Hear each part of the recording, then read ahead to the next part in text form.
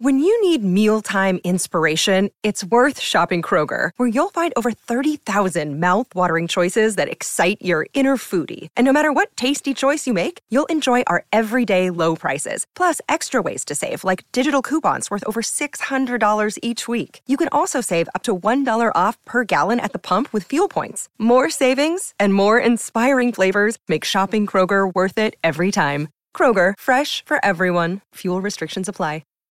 This episode is brought to you by Shopify. Whether you're selling a little or a lot, Shopify helps you do your thing, however you cha-ching. From the launch your online shop stage, all the way to the we just hit 1 million orders stage. No matter what stage you're in, Shopify's there to help you grow. Sign up for a $1 per month trial period at shopify.com/special offer, all lowercase. That's shopify.com/special offer. Another day is here, and you're ready for it. What to wear? Check. Breakfast, lunch, and dinner? Check. Planning for what's next and how to save for it? That's where Bank of America can help. For your financial to-dos, Bank of America has experts ready to help get you closer to your goals. Get started at one of our local financial centers or 24/7 in our mobile banking app. Find a location near you at bankofamerica.com/talktous. What would you like the power to do? Mobile banking requires downloading the app and is only available for select devices. Message and data rates may apply. Bank of America N.A., member FDIC. Welcome to the New Books Network.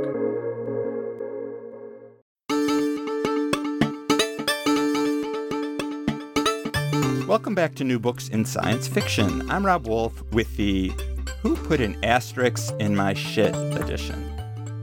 On the show with me today is an author as wily as his protagonist. Both go by pseudonyms, and both can move shit.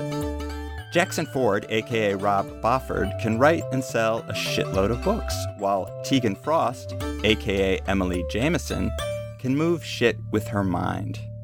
And I apologize for saying the word shit so much, but when you're talking about a series of books that start with the girl who can move shit with her mind, and that's followed by random shit flying through the air, and now we have most recently its third installment, The Eye of the Shitstorm, well, the S word is hard to avoid. With me now to explain why I'm saying shit so much when the covers of his books bleep the word with an asterisk is Jackson Ford himself, or Rob Bofford himself, from his home in Vancouver. Thank you for coming on the show. Thanks so much for having me, Rob. It's great to be here. In a way, the titles kind of say it all. Tegan Frost is a woman who can move stuff. She has superhuman powers, but in so many ways, she's not a superhero. You know, she doesn't wear a special onesie or have special armor or a fancy vehicle with her cool logo on it or even have cool tech. And she didn't get her superpower by an accident or because she's from another planet or a member of a special race of people who live on their own island somewhere. And yet she does have psychokinesis, which qualifies as a superpower. Could you tell our listeners about Tegan and how she is and isn't like the average run-of-the-mill superhero? So you got that a little wrong. She does have a cool vehicle. She has a black Jeep Wrangler that she calls the Batmobile. You know, it's perfect. No, Tegan is not a typical superhero because she rather resents having her ability, the ability to move things with her mind. She was genetically engineered by her parents to have this ability. She's had it her whole life, and it's been nothing but an imposition. She would much rather learn how to cook, be a professional chef, and own her own restaurant. But no, she has to work for the government, doing black bag jobs and stuff that she'd really rather not get involved with. And so, no, she's not a typical superhero. Her ability has essentially forced her into a life she has absolutely no desire to be a part of. You touched on, I guess, what her motivation is for using her magic. The government, she has a handler who is essentially blackmailing her, making her use her power to help them do whatever tasks they require in the interests of whatever the government deems good, whatever their project is, investigating a crime or an ill doer in their mind. And if she doesn't, the threat is that they'll lock her up, experiment on her, cut her open to figure out how she works. So it's kind of a negative motivation. She isn't really using her power to do good. At least in the beginning, that's not her motivation when we first meet her in the first book. So could you talk a little bit about what drives her and keeps her going? Tegan loves people. this is the thing I've come to understand about her over the course of 4 books. There's a 4th one coming next year. She loves people. She likes making them happy. She likes working with them. She loves everything about them. So although she is essentially being blackmailed into doing whatever jobs the government wants her to do, she still manages to have a very rich and a very full and a very interesting life. And that's kind of what drives her. That's what keeps her going. She's got this hope that maybe she can change things around. Maybe this isn't going to last forever, and she will get to live a normal life and, just meet as many cool people as possible. That's really kind of the core of her as a character. There's one other reason she doesn't like her psychokinesis, and it's because it's really hard to have sex.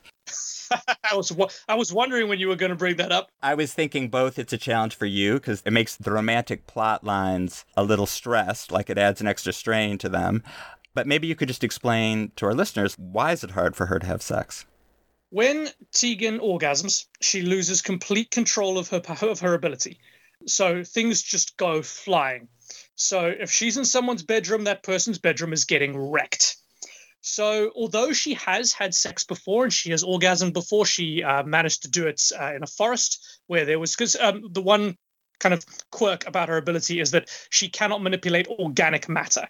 If it's inorganic, it's all good, but organic matter, like she can't pick you up and throw you across the room. That's not going to happen. So she has had sex before. She had it in the forest where there was no inorganic matter around to kind of hurt anybody, but it wasn't it wasn't a good experience for her. And so, yeah, it's a massive challenge for her to have romantic relationships because she has to keep a very tight lid on her sexuality, which she is very frustrated about. And although it's something I haven't explored in depth in the series, it's going to be something that as the series goes on, I'm going to pay more and more attention to. Let's just pause for a moment and talk about the titles. So the series is called The Frost Files, but you could have called it the SH*T Files, which is the word that appears on all the covers. Where did the idea for the title come from? Was it a no-brainer? Like, yeah, let's do this because this will get everyone's attention and it'll be really cool and people won't be able to resist picking it up? Or was there pushback from people in the marketing department at Orbit who might be worried that people would be offended? I just wonder behind the scenes, like what kind of conversation you had early on about this. Behind the scenes, this is very simple. I suck at titles. I'm not even going to tell you the original title I put forward because it was just trash. And Orbit suggested The Girl Who Could Move Shit With Her Mind. The publishers suggested this, and I have never said yes so quickly. I was like, that is perfect. That sums up exactly what the series is. That's exactly what I want it to be viewed as. Like, it was just perfect. I work with people at Orbit who are immensely smart and know how to capture attention and know how to sum up a book. So when it comes to titles, like often I will just go with their suggestions because I know I'll never be able to come up with a better one in a million years. And in this case, they just absolutely nailed it. So no, there was no pushback in any way, shape, or form. The second they had that title, we were all on board. I was certainly like, yeah, this is the one. I don't feel like that long ago, 5 years ago, 10 years ago, it would have been the opposite. Maybe you would have suggested it and they would have said, no, we can't do that. I did know someone maybe 20 years ago who was writing a book or wanted to title their book something like How to Suck Up Without Fucking Up or something, but it was like how to do well in your job. I don't know if the book ever got published or what it's called, but the publisher was like, no way, we couldn't do that. And they neutered the title, whatever it was, and they were very disappointed. Anyway, yeah, interesting. It's like, you're right. It's only become sort of accepted, I guess, in the past 5 or 10 years. I think the guy who started it was Mark Manson. He wrote a book called Unfuck Yourself, obviously with the asterisk in place. Apparently, if you put an asterisk there, it's acceptable. We all know what the word is, but you can't actually write it. It's a little weird. I don't really understand. But either way, over the past sort of 5 years, things have changed, which I think is hugely positive. You know, with the exception of things like racial and sexual slurs, I don't believe any word should be off limits. I'm a very strong believer in normalizing swear words and curse words. So this is a positive development. I hope it continues. I hope in the next few years we see the removal of the asterisk. People going, you know what? This is common sense. Everybody knows what the word is. Let's just put it out there. We also had a president who used that word to describe other countries, so I wonder if that had anything to do with that. Oh, I hope not. Newspapers wouldn't put that word in print. They would have just said, used a slur, but when the president uses it, they have to quote him, and it started appearing in newspapers. I never thought I'd say this before, but thanks, Donald Trump. I got you to say it, something you never would have said. Wow, yeah. While we're talking for a moment about the marketing part of a book and the non-literary parts, let me ask you about another feature of the book. You know, it's a place where imagination and marketing intersect. It's your choice of a pseudonym, and why, after having written quite a few books yourself under the name, yourself. Yeah, that's not what I meant. After having written quite a few books under your real name, science fiction books, Rob Bofford, why did you decide to use a pseudonym? So there are a couple of reasons. The first one was that it was a completely new genre. And I had a conversation with my agent and the publishers, and we all decided since it was a completely new genre, it might be better to go into it with a completely new name. The second reason is just a kind of very pragmatic one. Publishers will get a lot more excited about the first Jackson Ford book than they will about the fifth Rob Bofford book. I'll admit I was very resistant to using a pseudonym at first. You know, I had this nightmare of sort of having multiple social media profiles, and I can barely manage one social media profile, so it was giving me the screaming heebie-jeebies. But they made me come around. They said, listen, you can pick your pseudonym. We won't force one on you. Pick one you like.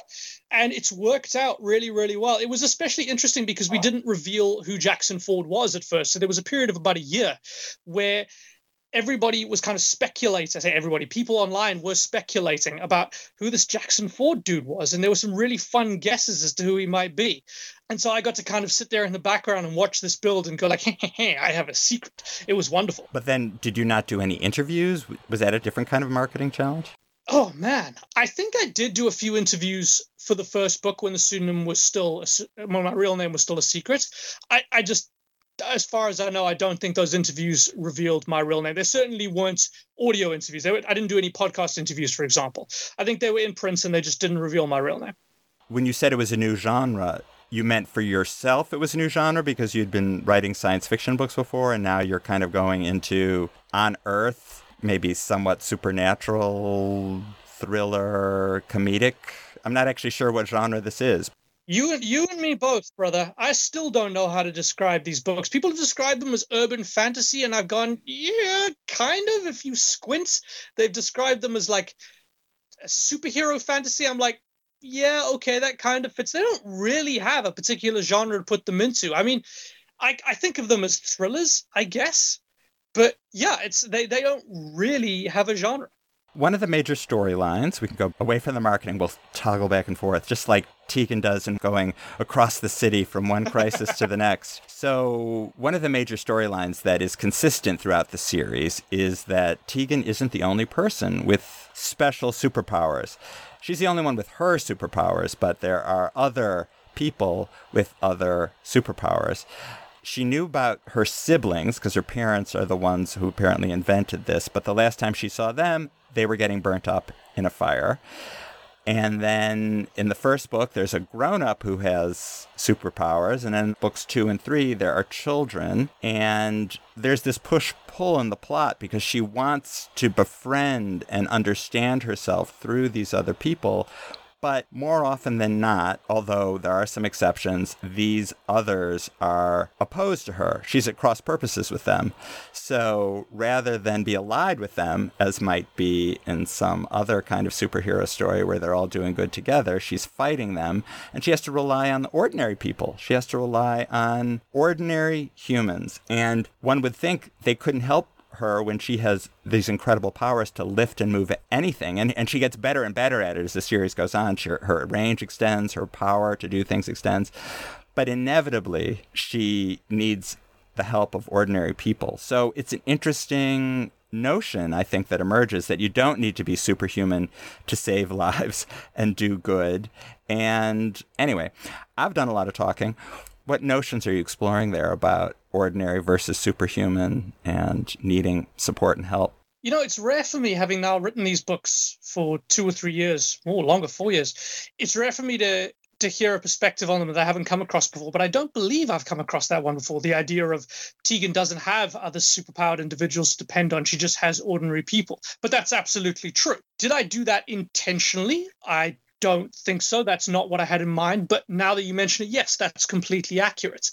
And my response to that is Tegan has this ability, and she gets stronger and stronger over the course of the books. But that doesn't necessarily make her smarter. That doesn't give her skills to necessarily navigate through certain parts of society. She's still a 23-year-old young woman with all the immaturity that comes with and all the impulsiveness that comes with. So there are some situations that cannot be solved by just throwing the biggest and most damaging object you can find at it. Sometimes you need the services of a logistics man, like her friend Paul, who can get all the details right. Or you need the contacts and deep underground network of someone like her friend Annie, or the hacking skills of Reggie, who's the hacker in her crew. You need to, if she's going to kind of succeed, she needs to surround herself with people who do the things she cannot do, because although she has this amazing ability, there is so much that she can't do. Although she can still bake the best chocolate chip cookies in Los Angeles. No one can touch her on that. That's her real superpower. But yeah, this is a series that wouldn't work if she was on her own.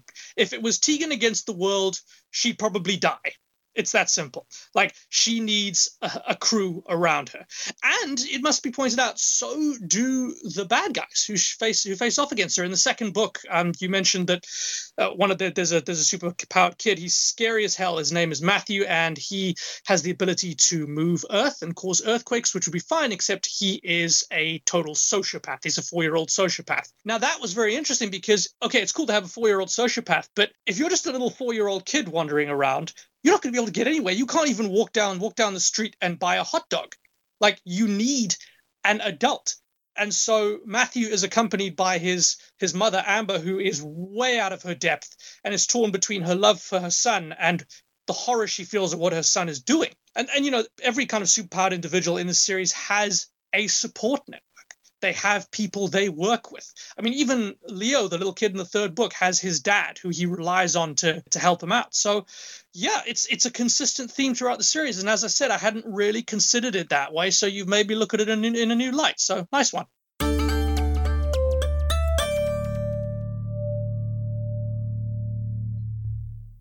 So the books are set in Los Angeles, and they're full of famous spots and landmarks, and yet you are from South Africa and you live in Vancouver. So what drew you to LA for the setting of the story? Okay, so a little bit of background. Yeah, I'm from South Africa. I lived in the UK for a while. I now live in Canada, and I've traveled a lot.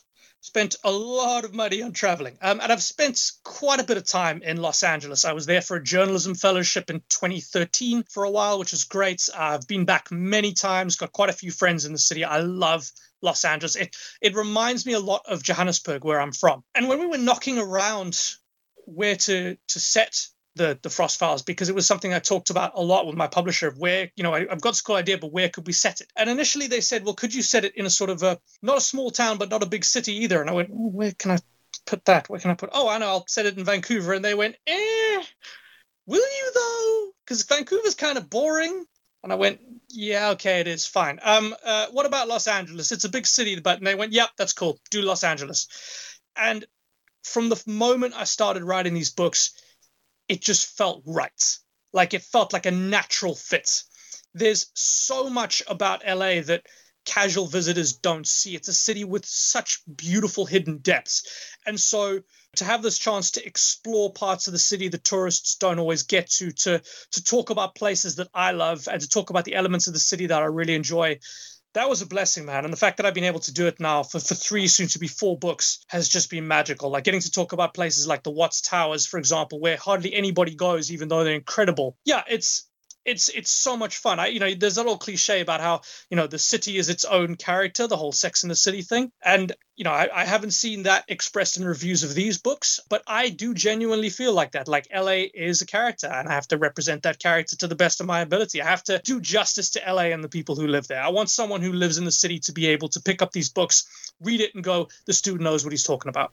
Did you feel any particular challenges in terms of representing such a diverse cast of protagonists, including Tegan, who is a different gender than yourself, and then the diverse colleagues she has, Latinx, Black, there's more, I'm sure. I mean, you don't make a point of so I'm not even 100% sure what everyone's background is. Yeah, I've got to be very careful how I answer this question, but I'll try to answer it honestly. There's no escaping the fact that I am a straight white dude writing a book where the main character is a woman and who works with people who are vastly different in ethnicity, in gender to myself. And so, yes, it was a challenge. And I looked at this and I thought, okay, well, I want to write it like this. I want to have a diverse cast. That's very important to me. And there's a good chance that I might screw up a few things. Like, I might get a few things wrong, and readers have always pointed out where I've got things wrong. But I just thought, look, the way to approach this is to write these characters as honestly as possible. Write them as human beings. I'm never going to shy away from the fact that Reggie is disabled, or Annie is Latinx, or Carlos is Mexican. I'm never going to shy away from these things, but I'm going to write these characters as honestly and as warmly and accurately as I can. And if I screw up, I screw up. So be it. But judging from the reactions from my readers, it's come out okay. It's an approach that I was a little bit nervous about, but it seems to have worked out all right. I'm definitely not claiming that this is the only way to do it and that there's no better way to do it. I'm guessing that if I really went out of my way and talked to individuals in these communities, that the books would be more representative. But in terms of crafting the story and getting the books to where they are now, I'm happy with how it turned out, and I think my readers are as well. I understand why this can be a challenge, because there's a lot of concern about representation. And yet, I'm completely empathetic to the idea of wanting a diverse world. And so any one person is just one person. And if you're going to have more than one person who isn't exactly like you in a book, you have to stretch. Yeah, for me, it was writing a book with a diverse cast. I would rather do it and get a few things wrong than completely avoid it.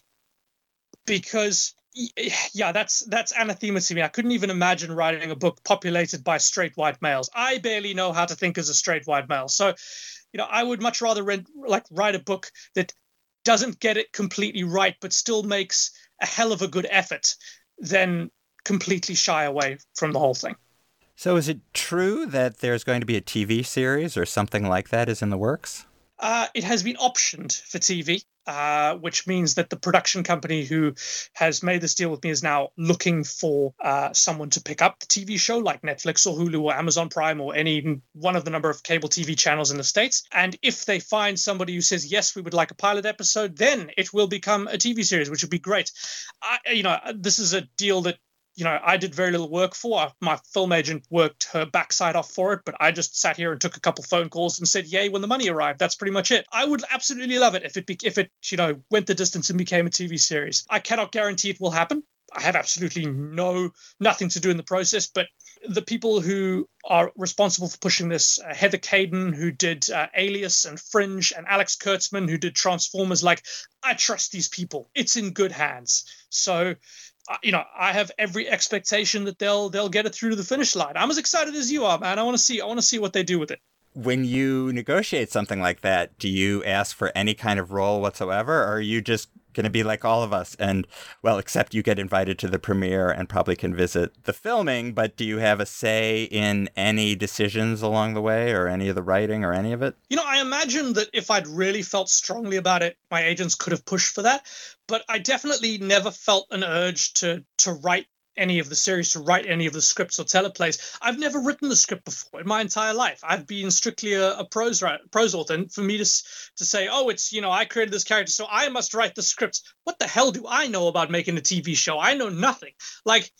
No, my sole criteria was I wanted to find somebody who would be respectful of the characters that I made and respectful of the world that I've built.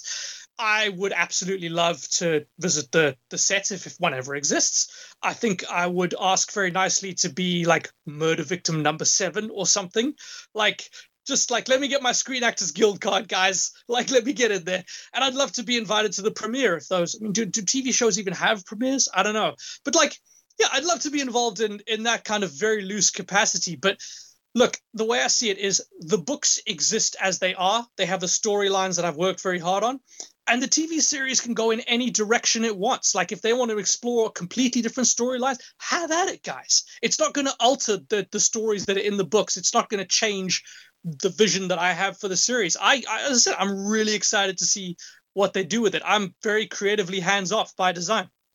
So if you could choose to be the murder victim who is killed with a rebar shoved through your chest or crushed by a highway bridge, which would you prefer?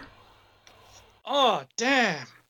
Now, that's a question I've never been asked before. I'm going to go with rebar because I feel like, crushed by a highway bridge is probably more than one victim dotted around, probably took out a few people. The rebar is like one person. It's an individual touch.